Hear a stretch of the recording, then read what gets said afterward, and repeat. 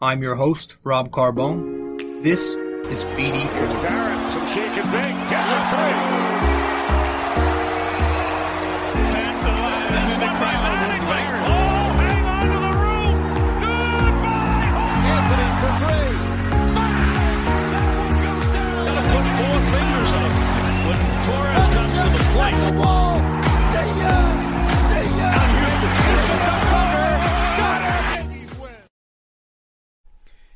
This is a bad baseball team. This is a bad baseball team. Gotta say, I don't know how long I'm going to go in this one. This might be very quick. This might be a very long rant. When it becomes the same thing over and over, it's hard to record because it's an episode that'll be very repetitive and I'm trying to bring the best content as possible. But it's very bad with the New York Yankees right now. Clearly, it's very bad. The Yankees are one game above 500. We are 2 weeks into June. I was listening to Barstool podcast. It was a Short Porch, with Hubs and Scabelli. They said the Yankees need to go 60-37 just to win 93 games. And I bring up 93 games because that's what they were saying was the estimated amount of wins that you need to get in order to make the wild card in the American League. 60-37. This team. Do you see this team suddenly going 60-37 the rest of the way? It's very bad. I am trying my best to stay positive. I really am. Every year, I feel like I try and get more positive, but every year it's more difficult to stay positive. This team is very bad. They have a lot of flaws. They are broken fundamentally at their core. 2017 looked so promising, and they've gotten worse since then somehow. Despite all these big deals they made with Stanton, Cole, the extensions they handed out to a promising pitcher once in Severino, somehow they've gotten worse since. I am trying my best to stay positive. This team, they also said when I was listening last night to their podcast, this team hasn't won a weekend game since May 23rd, and that includes Friday. So if your weekend has felt like shit for about a month now, there's a reason for it. The Yankees can't win Friday, Saturday, Sunday. They're a bad baseball team. They are 5-13 in their last 18 games. Now, if you want better, sometimes that doesn't stand out at people. It's harder to look at it. The way I like to look at it is that means they're 5 for their last 18. That kind of puts things into perspective. They have 5 wins in their last 18 games. That's disgusting. And you look at the teams they've played in that span. Dude, the Detroit Tigers swept them. The Phillies 2 games swept them just now. In between, they split with the Rays, and they got swept to the Boston Red Sox. I was just completely out of order there, but you get the point. I don't even want to recap these 2 games that we just lost to Philadelphia. Maybe we will, but I don't. There's no point in going deep into it. I just want to vent for a little bit, and then we're going to end the episode. This is episode 257. I'm your host, RJ Carbone. Welcome to the podcast. Yes, welcome to BD4, where there's no better way to get your Yankees and Knicks analysis. I'm your host, RJ Carbone. Episode 257, man. I had a good weekend outside of that because the Yankees, the UFC 263 was outstanding. Oh my gosh. Was it good? Was it good? It was fire. It was lit, as the cool kids say. I went into it. I went 0 for 6 on my parlays that day, so that was fun. That was very fun. But no, the actual fights themselves, like the card it lived up to the hype. Again, the crowd made it so much better. But that was a good main event. That was a good main card. That was really good. The dude in the prelim, one of the prelims, it may have even been the early prelims. A dude, yeah, I think it was an early prelim.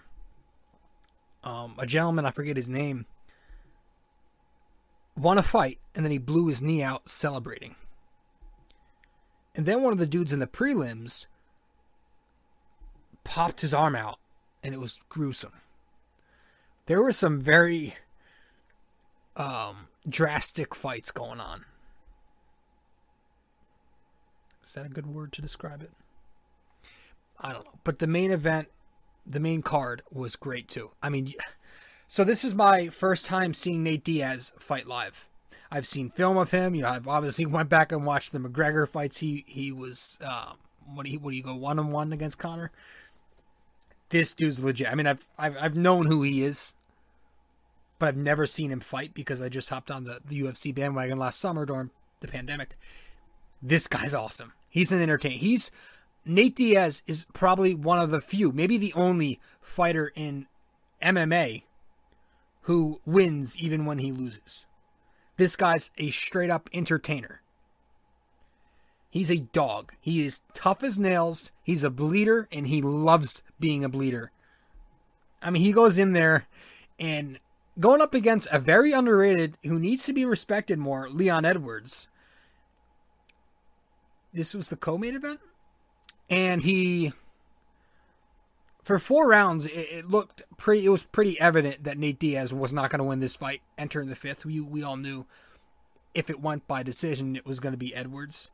But that 5th round, Diaz came out there and he came out firing. And he got to a point where he landed a nice right hand on Leon where he wobbled. Edwards wobbled. And when they wobble, they're about to go down.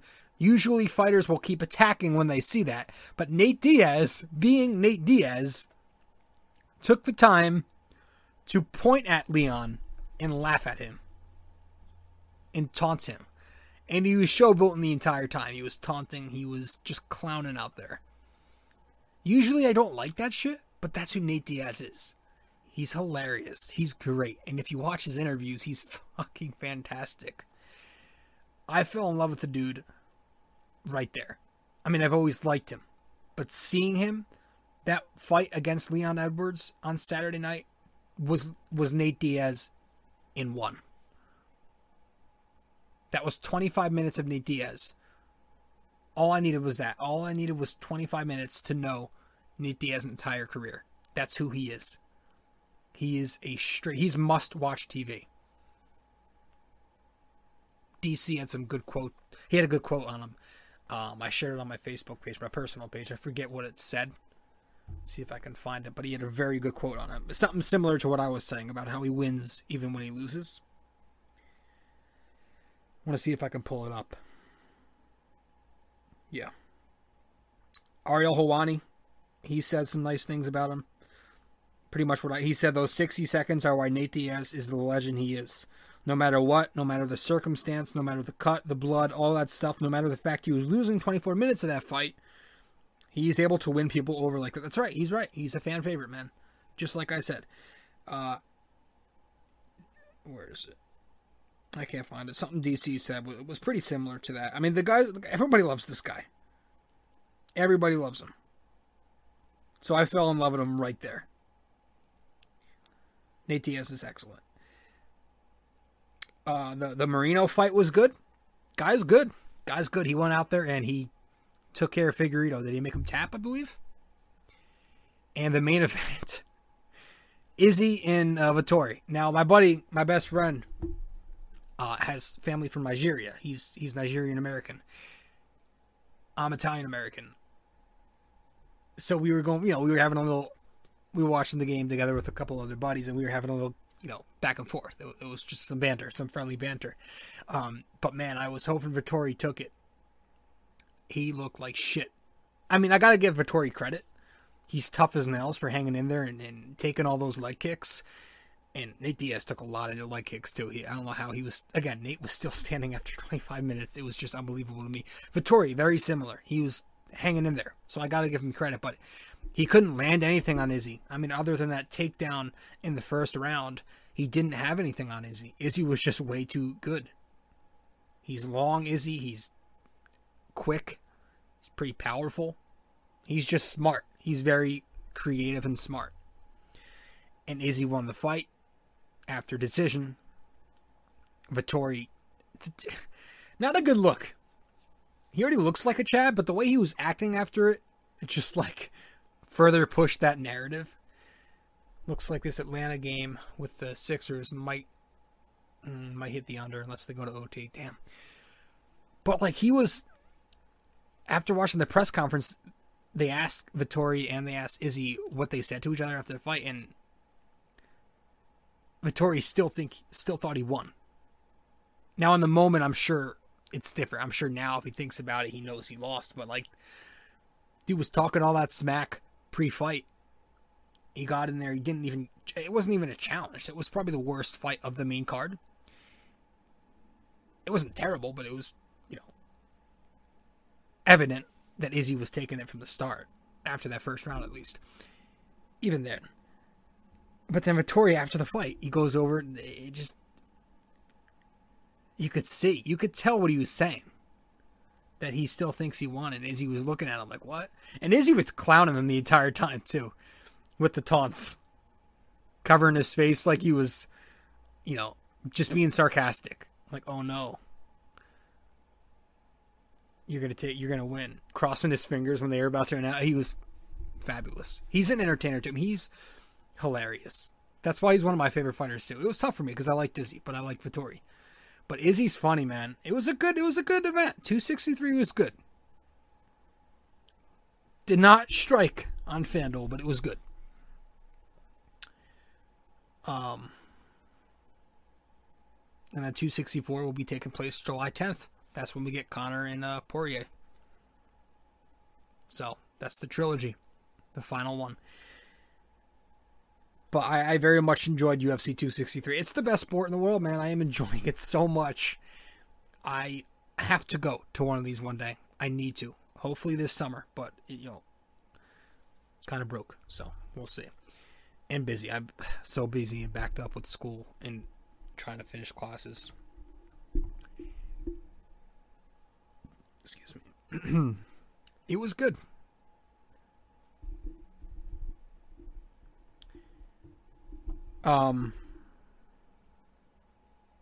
Yeah, so Izzy's good bounce back from that loss against Jan, and Vettori 0-2 now against Izzy. Looks like Izzy's gonna play, going to face play. So used to sports. I don't consider MMA a sport. It's because it's like real. But it looks like Izzy's going for number 2 against Whitaker. That's going to be interesting. He wants it in, I think, New Zealand, which is where he was born, I believe. But he said he doesn't care. But that's next for Izzy. And Vettori, I'm not so sure. But good card. Good solid card. Had a good time. And we were doing I was on my buddy's podcast while we were reacting to the fight. So if you want to go check out my buddy's podcast, Say No More. It's on Apple Podcasts, Spotify, and all those platforms. So that was that. That was my weekend. That was my Saturday night. And then, Sunday. The Yankees. Oh, my God. I don't know, man. It's, I can't. I'm going to try to fucking. I said I wouldn't curse. I'm going to try to give as best input as I can without being repetitive and boring. But it's literally the same shit. It's literally the same stuff that we've been talking about forever. So, we'll see. The Yanks get swept. They get swept in Philly. That's the title of 257. This episode of BD4 brought to you by Anchor. Best way to make a podcast, go to the Anchor app or go to anchor.fm. Guys, if you haven't yet subscribed to BD4, be sure to do that right now. You can subscribe to this podcast on Apple Podcasts, Spotify, Google Podcasts, Anchor, SoundCloud, many other listening platforms. And you can also, if you want, you can watch this podcast on YouTube. So if you want to subscribe to the podcast, do that. We have episodes on the Yankees every series, and we have episodes on the Knicks every 2 games when they're in season. Gonna have an off-season episode or 2, here and there on the Knicks, but I need a really big break. I'm still mourning, to be honest with you. Great season, but I'm still mourning. If you want to follow me on social media, do that. Twitter, Facebook, and Instagram. And if you want to subscribe to the blog, I write recaps on the Knicks and Yankees every game. All that stuff, the blog, my social media, and where to subscribe to the podcast, you can find all that on my Linktree. So just go to linktr.ee/RJ Carbone. That will take you to my Linktree, which displays all the links to where you need to get me at. Hopefully, this game goes to overtime so I can have a chance to hit my 8-leg parlay. God, I freaking suck. It's 101-100 Atlanta, 16.6 seconds left. It looks like Philly's getting the ball. Philly's up 2-1 in the series. If they lose this one here in Atlanta, it's 2-2. I'm not sure where the next game is. I got to figure that out. But the Suns advance with an easy sweep. They've had it easy. They had a Lakers team who, let's be honest, they've had a very, very underwhelming season.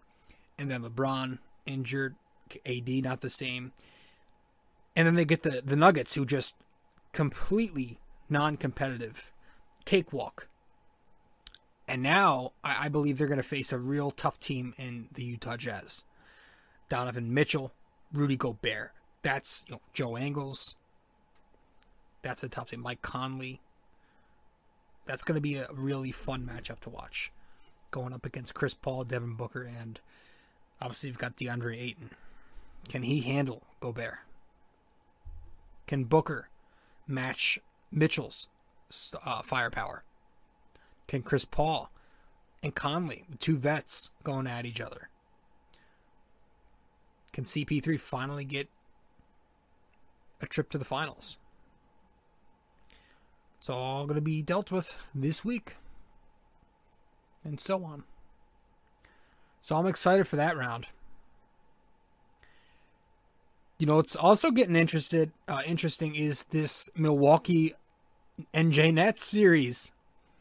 It is official. It's 2-2, and it's going back to, I believe it's going back to Barclays tomorrow night.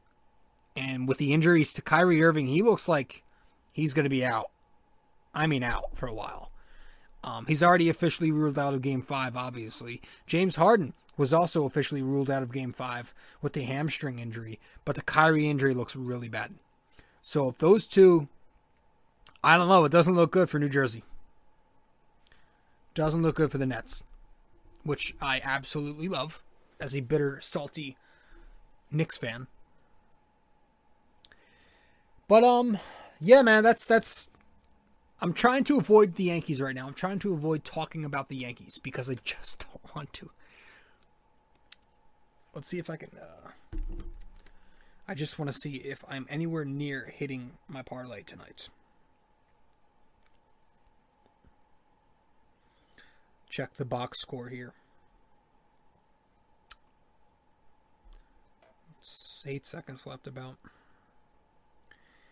So, did Embiid get his 20? He still got 17. He's 4 out of... Embiid has got the weirdest stat line tonight. Joel Embiid is 4 for 20 shooting. But he's got 21 rebounds.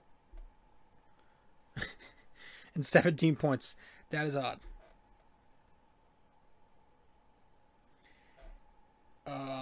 Does Trae Young at least have the 20 I have him for? Yes. Looks like I'm probably, unless they go to OT, I may not hit this one. because I need the over, which I am way off. I need Embiid for 3 more points. Yeah. Whatever. All right, so let's head to our first break. And once again, guys, if you haven't yet subscribed to the podcast, BD4, be sure to do that. Subscribe to the blog. And also follow me on social media. All that stuff is on my link tree, linktr.ee/RJ Carbone. We're going to get to this Yankees recap and summarize some things. And just we're going to vent for a few minutes. I hope it's not too long. When we get back, we will get to all that. So I'll see you on the other side. Be right back.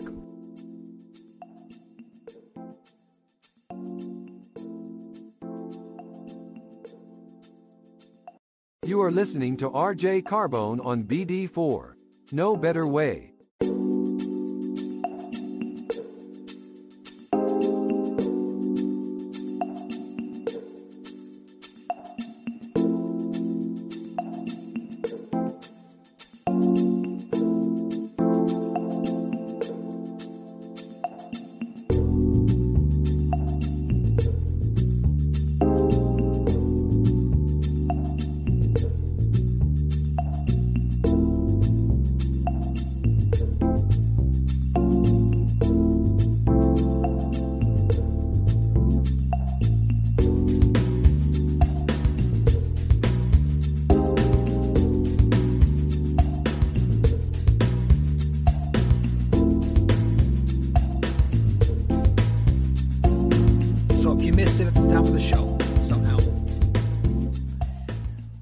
The Yankees are 1 game above 500, and it's what? June 14th as I record. As you are listening, it's probably June 15th. 1 game above 500. They've got the Buffalo. Well, they're going to Buffalo to face the Toronto Jays next, who are hot right now. They just cracked an 18 spot on Boston. So, they've got a triple crown candidate right now in Vlad. He's leading all Triple Crown categories. He's the runaway MVP in the American League. They look good. They look hungry. They look good. So the Yankees, 1 game above 500, 8.5 games out of first place. They need to go, we were saying at the top of the show, they need to go 60-37 the rest of the way just to win 93 games. And 93, I say, because that's the estimated amount. That's like the projected amount you have to win to get into the AL wild card.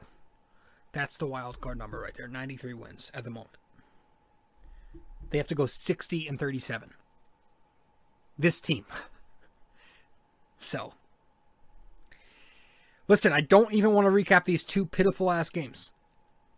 Jameson Taillon recorded 1 out. 1 out. Saturday afternoon. Was it an afternoon game? I think it was Saturday night. 1 out he recorded. So he pitched 0.1 innings. It was a deep fly ball with the bases loaded off the bat of Kutch, too. Yeah, I lost it. 103-100. Atlanta took the win. Damn, man, I fucking... garbage. I hate losing. He sucked. Now, fortunately, the Yankees ended up tying it. DJ LeMahieu may be getting it back together soon. Maybe he's getting some things, maybe he's getting it together. Another big night. He had the home run to tie the game. But ultimately, we lose the game in extras when the Phillies execute. And I say execute. They execute. You know why? They do the little things. The things we do not do, they do. Sack bunts. Putting it in play, advancing base runners. And by the way, boy, do I miss a guy like Ronald Torres, who the analytics mutants hated, right? Oh, he doesn't hit 35 home runs. Who cares if he hits 300? He doesn't walk enough. No, there's nobody who can tell me this guy didn't help the Yankees. He was fun, but he was a productive player for he kept the lineup moving because he was always slapping hits, and he was doing it in timely scenarios. But by the way, he's doing a good job over there. He's got like a 300 batting average, because So they were doing little things. That's how they win the game. They bunt the runner over and they get him in. And, obviously the Yankees don't believe in that. The Yankees don't believe in bunting. Despite them continuing to get beat like this in extra innings with that stupid runner on second base rule, other teams are taking advantage of it by playing small ball. But the Yankees don't believe in that, despite continuing to get beat that same way every time we go to extras. So that was the first game of the set.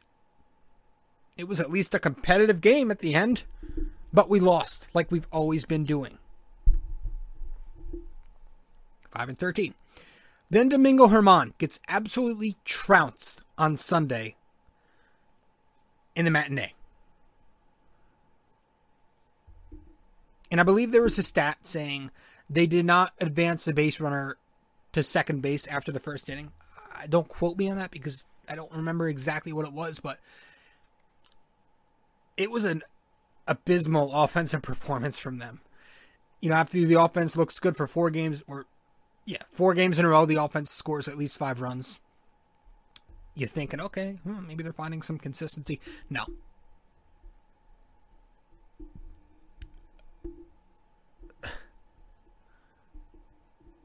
Don't even care. They suck. They suck. They suck. And I don't even care. I'm just so used to it. I care, but oh my God, it's bad.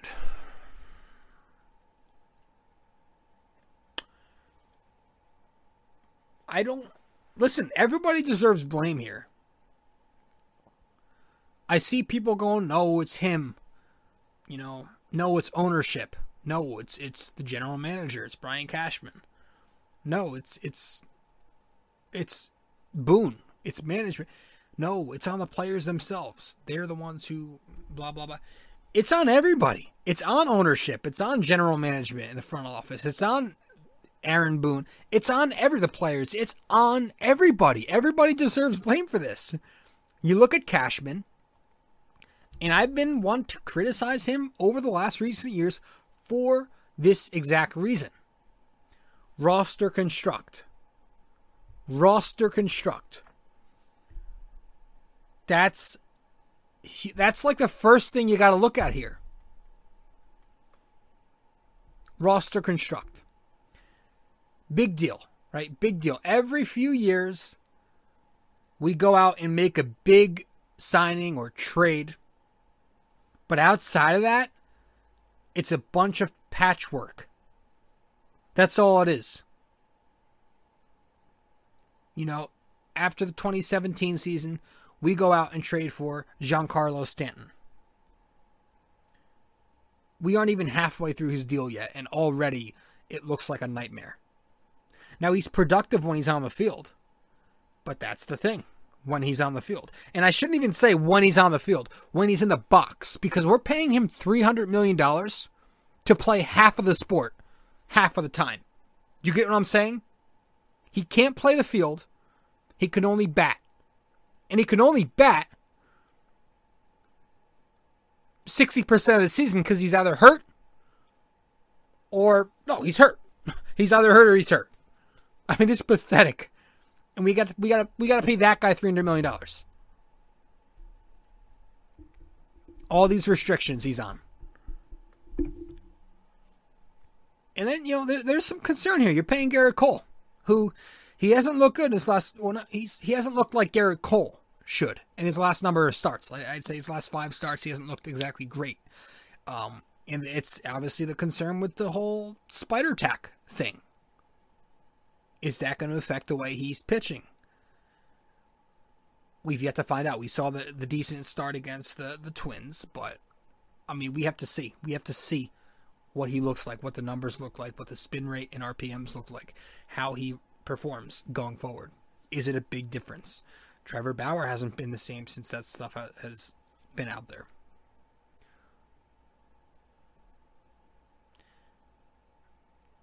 Just look at all the things Cashman's done, man. The extension to Luis Severino looks awful right now. Has he pitched an inning since getting extended? Has he pitched an inning since getting the extension? Now that I think about it? It sucks. It sucks. We were relying... That's the problem. He should have been a bonus. We were relying on this guy to get back. And then he has the groin injury just a couple of days ago, pushing him back further. And, I wouldn't be surprised if we do not see him at all this season. So another year will be in the books where he hasn't pitched.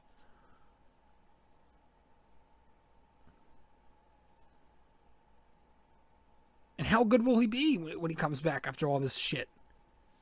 How long is it going to take to get him to be back to that top elite level pitcher? Is he ever going to get there? Like, Brian Cashman handed this guy an extension based off of potential. He handed Aaron Hicks an extension based off of the upside he thought he had. Aaron Hicks, a guy who has a track record of getting injured, a guy who's never been great, never been that good to deserve a 7-year contract, who also cannot stay healthy. This is Cashman, man. Sure, he's had some good pickups along the way, right? He's struck in gold on Luke Voit. He's gotten way more than we expected out of Giovanni Urshela. But the track record outside of a select few is certainly not great outside of in this decade. I can go on and on, but I'm not gonna. But I'm gonna just name a few. Troy Tulowitzki, retired. Chris Carter, maybe the only player in Yankees history to be DFA'd twice. Jay Bruce, also retired. Rougned Odor, sucks. I'm going out of order here. But Sonny Gray, Lance Lynn, these are pitchers now. Michael Pineda, Jay Happ, James Paxton, Chance Adams, Justice Sheffield, James Caprillion, Jameson Taillon right now, Corey Kluber. All these guys were either supposed to be top-notch or very good, and neither lasted very long because they didn't live up to that hype, to that potential. And I could have told you this. So, I did tell you, but I told you guys on multiple occasions. I told you so many times heading into the year that this was not going to work. The fact that we were relying on Luis Severino and Taillon and Kluber is pathetic. Counting on and having, them as bonuses are two different things. But you went out and got all these pitchers who haven't pitched in Taillon, Kluber, Domingo, Sevy. 4 guys who haven't pitched much in the last 2 seasons. How do you not know that's not going to work? How do you expect that to carry a team with World Series expectations? It's 10-2 Clippers in the first quarter. Wow. It's unbelievable. Oh, wait. Why did I say before the Suns were going to automatically face the Utah Jazz? I felt like this series was over. They could very well face the Clippers. Huh. Sorry. It's awful. Anybody with brains could have told you that's not a way to go. It's patchwork. Like I said, it's a rotation built with, bandages, Elmer's glue, and Scotch tape. That's the way he built it. That's what Cashman did. And he sold to you guys. And you guys bought it. A lot of you guys. I don't know how. The smart ones didn't. So props to you. But, man. And he's missed some really big opportunities in the past. And one that keeps coming up in the front of my mind every day, really, I think about this shit, to be honest with you, because it still hurts. Especially when you consider how great DJ has been for this team in the last 2 years. I think about this other guy, and I'm like, wow, he could have been right next to him in the lineup, and how great would have that been? One of the easiest layups Cashman missed, Michael Brantley, letting him sign with Houston, and then he signed the extension this offseason. Michael Brantley. That was such a layup, dude. It was everything the Yankees miss. Everything they need in one player right there. It's the lefty bat. The guy who can abuse the short porch. It's the contact hitter. The 300 hitter. And he plays good outfield.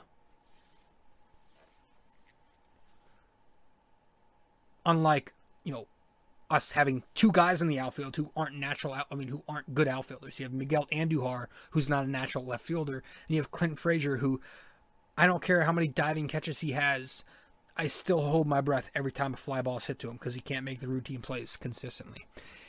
Michael Brantley's a decent outfielder, and he's the kind of bat we want. I believe he's hitting 330 again this year. He's always hitting that number. He's DJ LeMahieu as a lefty, and Brian Cashman never went out and got him. I mean, it's just, I don't want to keep dwelling on the past, but you look at teams like the Tampa Bay Rays, the San Diego Padres, teams with, payrolls that aren't $200 million, and they don't have the assets, the financials to build their team like the Yankees do. But look at how good of a baseball team they are. Defense, base running, fundamentals, smarts, pitching, some timely hitting. Exciting young talent that plays hungry baseball. Teams just a dog shit small market payroll. And now you look at a team on the other side. Look at a team like the LA Dodgers. They are who the Yankees used to be. They are the evil empire. They're the new evil empire.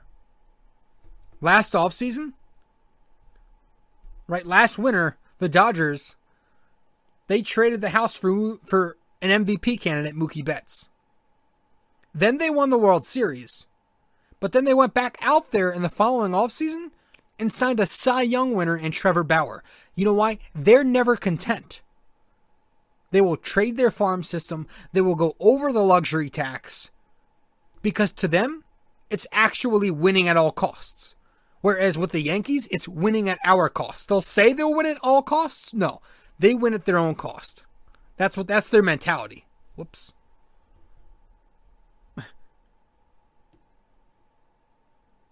One second. Sorry, we had a little bit of a technical difficulty there, but we fixed it. What was I saying, man? Goddamn. Dodgers. It's the Dodgers. That's it. They do what you want them to do. They're never content.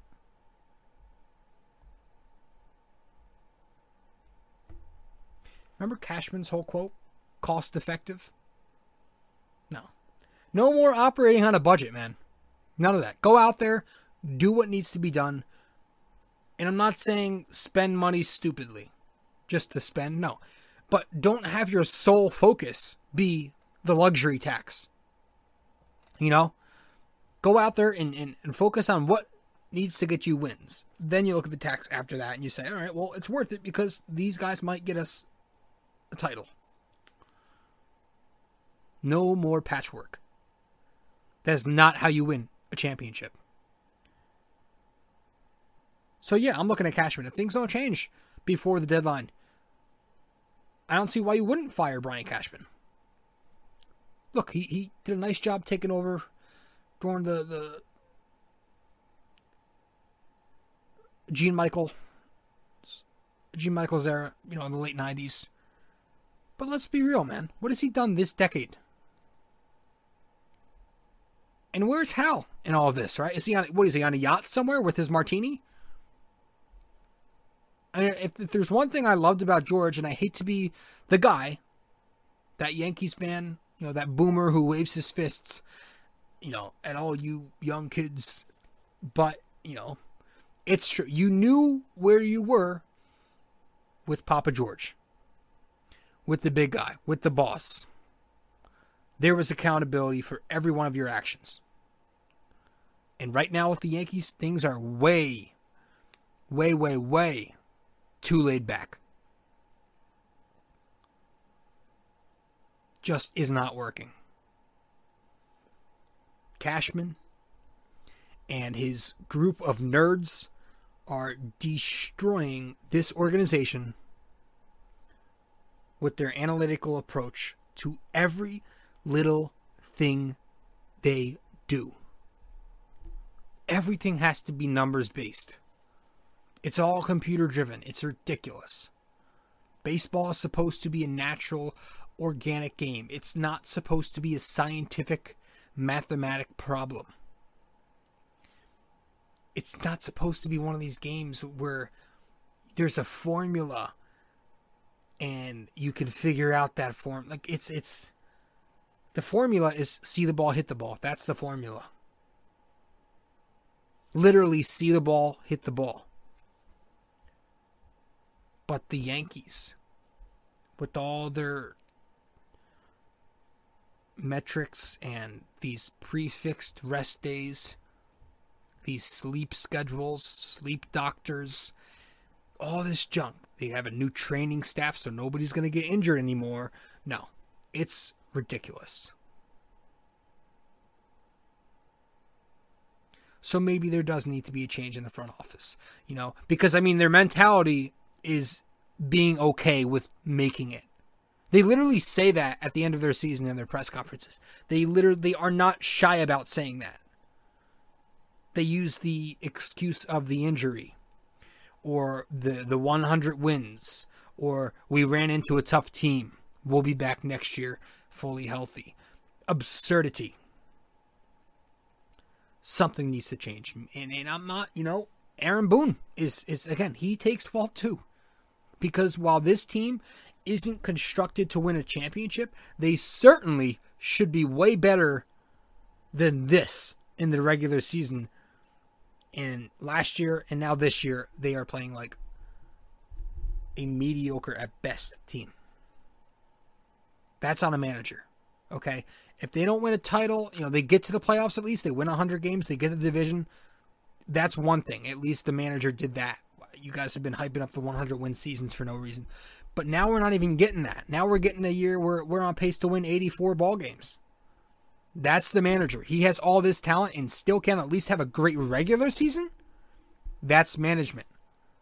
You look at this team, the flaws they have fundamentally, that's management. The defense, management. Fundamentals, management. Base running, management. Gary lately, Odor the other day, balls in front of him, going to third base. Chapman on that sack bunt looking to third base, then going to first with a wild throw in the Philadelphia series just the other day. The approach of the plate, the body language, these guys are checked out and you can see it. So if it was just one or two instances every once in a while, that's one thing. Okay, you got to blame the players. But this, you have to blame the players and the manager because it's happening every single day. We get at least one blunder on the bases defensively, or the at-bats are just not competitive. That's the manager. Having your team prepared and not holding them accountable for making these dumb bonehead decisions, that's on the manager. It may not be entirely his fault, but it is pretty evident that his laid-back, buddy-buddy, I'm your friend mentality is affecting the rest of the team. And these press conferences, where he opens up his old book of cliches and says the same tiring junk, it's getting out of this world insane. Now, he did have some kind of fire the other day on Sunday in his presser yesterday to me. Yeah, he said the word fricking and he said hell. So, let's be realistic. It took until mid-June for Aaron Boone to use the word fricking. If that's what we're talking about here, then your answer is right in front of you. If we're going nuts and celebrating that Aaron Boone used the word fricking on June 14th, that should tell you all you need to know about his urgency. It's like, I look at it like it's going to sound funny, but it's like fathering a child. You are not supposed to be your child's friend. You're supposed to be your child's father. My dad kept me in check all my life as a kid. Aaron Boone is like the friendly father, and the Yankees are those little toddlers. He babies them. He coddles them. That's going to affect you mentally. It's going to affect the way they play on the field. They're laid back. They know that they don't get any kind of punishment for the way they play, so they continue to just go out there and go through the motions because it's okay. And by the way, if I'm going to criticize the Yankees media sometimes, credit to Brian Hoke for asking that question that got Boone to say the word fricking. The question he asked, I believe, was, are the Yankees used to winning? But yeah, you could tell these guys there's a major disconnect here. There's a major disconnect. They just don't want it. They don't seem hungry, and I'm sorry. I hate to see a guy lose his job, but if firing Boone at least gets somebody else with a pulse in there, I'm for it. So when looking at it in that aspect, it definitely falls on the manager. And where's Aaron Judge in all of this? He's supposed to be the leader, but he too is saying nice things in press conferences as well. I mean, somebody on this team needs to be the asshole to rip into them. Wake them up. Is it Buck Showalter? Is it CC Sabathia? No, it's not Nevin. I mean, somebody from the outside would be great to get somebody to come in here and rip into them. Got to be great if CC could be like the bench coach. Or Buck come in here and manage. I'm all for the old boomer to just come in here and just rip into them. I'm for it. Because this new school, let the players control the world thing, that's not it. Not with this group. Something needs to happen. So, again, like John Boy said, 25 games between now and the deadline to figure their shit out. Whether they're going to be buyers or sellers. If they're going to be buyers, well, they better win a damn ton of those 25 games coming up. I mean, like 16, 17 of them. Play great baseball. And then maybe look at guys like Ketel Marte. Forget the farm. Forget your farm. Trade anybody you need to in that system. If it's going to get you somebody who helps this team right now.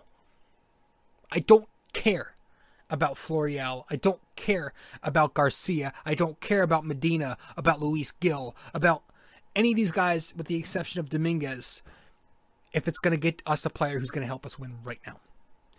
But we've got to start winning if you want to talk about buying again. Because right now, where we are, I'm thinking the best path is to just become sellers. And if we're going to do that, if we're going to sell, we need to clean house top to bottom. I won't say ownership because, the Steinbrenners aren't going to sell the team, but I'm talking from front office to management to the players themselves. We need to clean out the house. Trade anybody on affordable deals. Britton, Chapman, Hicks, I don't know. Anybody who refuses to make contact, who... keep all the guys who... I would like to keep the guys who put the ball in play and tell everybody else who does not... either can't stay on the field or can't put the bat on the ball, get off of my team. Guys like Miguel Andujar, good trade bait, but also you can make a case that he puts the bat on the ball. He hits the ball hard. He makes contact a lot. If he could just walk a little bit, he'd be a 300 hitting all-star. So you can go so-so with him. Clint Frazier, I don't know how much trade value he has right now. Maybe you send him to Double-A right now. Fix that batting stance that he's changing every single game. And get him to learn how to catch a routine fly ball. Get his attitude in check. Get him going. If you want to, I don't know. Gary Sanchez has somewhat turned it around recently, but we'll see how long that lasts. At this point, I will keep him if he just bats 230, 240 for me and produces with the power he has. But they need a major overhaul. I would not mind if any of those guys I just mentioned got traded for some prospects, some up-and-coming young stars or something like that. We need to actually start moving the needle here. Trade Gary if we can. If Miguel gets you really good pitching in return, do that. Clint Frazier, package him in that deal somewhere. Let's go. Because if we don't start winning soon, and I've lost hope that we will start winning soon. I don't think it's here. I don't think it's coming. And even if we do go on this run, if we win 17 out of these next 25 before the deadline, even if we do, I still don't think they're a World Series contending team. Because they could be having a season that's on their way to 100 wins. And I still wouldn't buy that playoff success. I don't think they have the team to succeed in the postseason. So we're just steps behind. Like, we're so far behind even thinking about that. I don't know. I just don't like anything they do.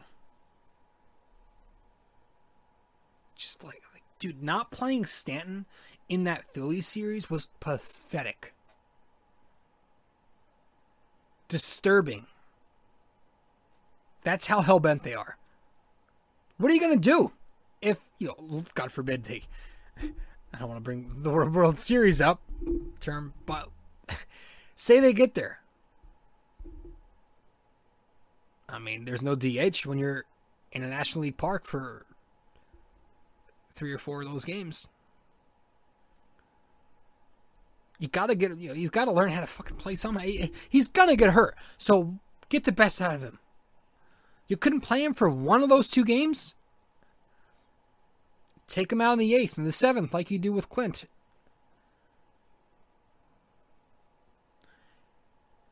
I don't like their whole approach to everything, man. I do not like it. I do not like this team. Sam, I am. It's a bad baseball team. We'll be right back.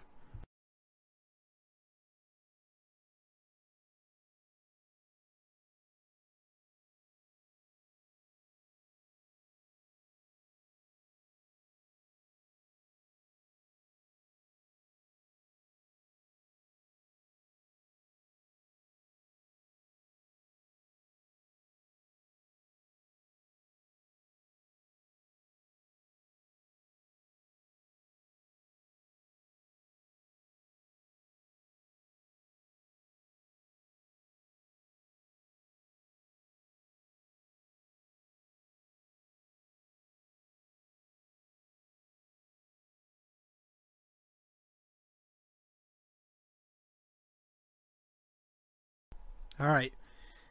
I kind of think that's it. I really don't know where else to go. We might have an episode sometime in the middle of the week. I don't know when I'm going to post it. We haven't recorded it yet, but I might have a guest on the show for 258. Don't hold me on that. I have to figure out the scheduling, but he's been on the show a few times before, maybe one or maybe 2 times.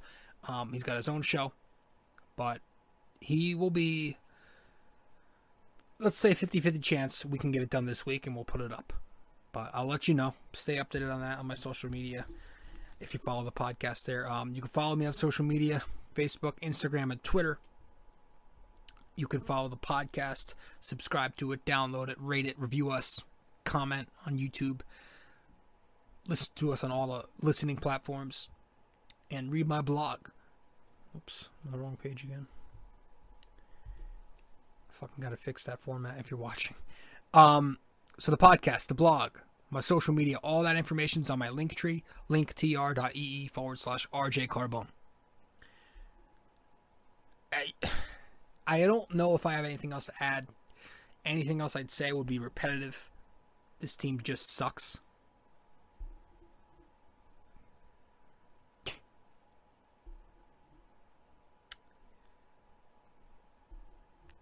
The offense is not good.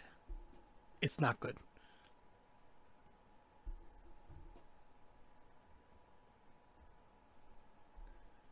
Get some damn guys who put the bat on the ball. The pitching.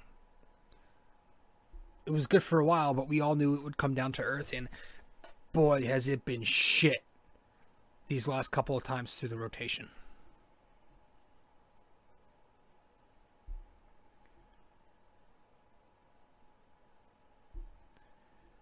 Zach Britton came back. Luis Severino goes down again. Just it's one step forward, 18 steps back.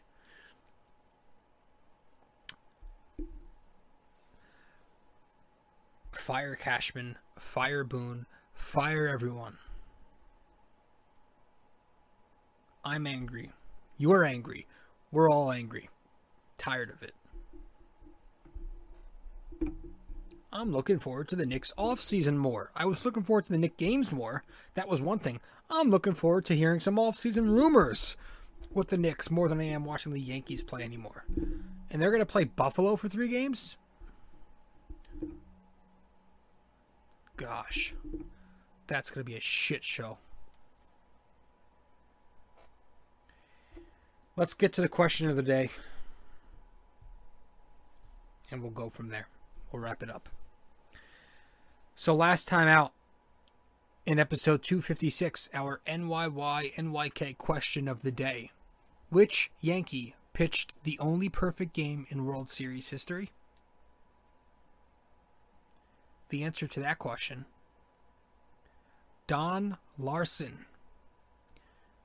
He was the Yankee who pitched the only perfect game in World Series history. 1956, Game 5. Yep. It's against the Dodgers, I want to say. I don't know. That was the answer to 256, the NYY-NYK question of the day. This episode, 257, our NYY-NYK question of the day, brought to you by Anchor, best way to make a podcast. Download the Anchor app or go to anchor.fm to get started. Which Yankee was the first rookie to make an MLB All-Star game? Okay, so I'll say it one more time. Which Yankee was the first rookie to make an MLB All-Star game? So message me the answer to that. If you want a hint, I guess it's not really a hint, but he went 0 for 5 in the game. But that's not really a hint. But message me the answer on Facebook, Instagram, or Twitter. Hit up my DMs. They're open. Or you can comment the answer once I publish the promo to this podcast or post a link or something. Just let me know somehow. All right, so that's it. That's all we've got for this episode of the podcast. This is episode 257 of BD4. I am your host, RJ Carbone. Hope everybody out there is having a nice night. Or maybe you're having a nice day, nice morning, whenever it is you're listening to this, sometime June 15th or later. It's Monday, but as you're listening to this, it's at least Tuesday. So the Yankees are getting ready to take on the Blue Jays in Buffalo. Not looking forward to that. That's all I've got. Thank you guys for tuning in.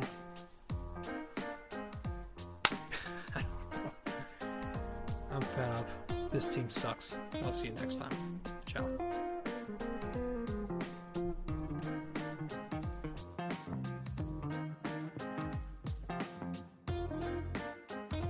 This podcast is brought to you by Anchor. The best way to make a podcast is to go to anchor.fm or download the Anchor app.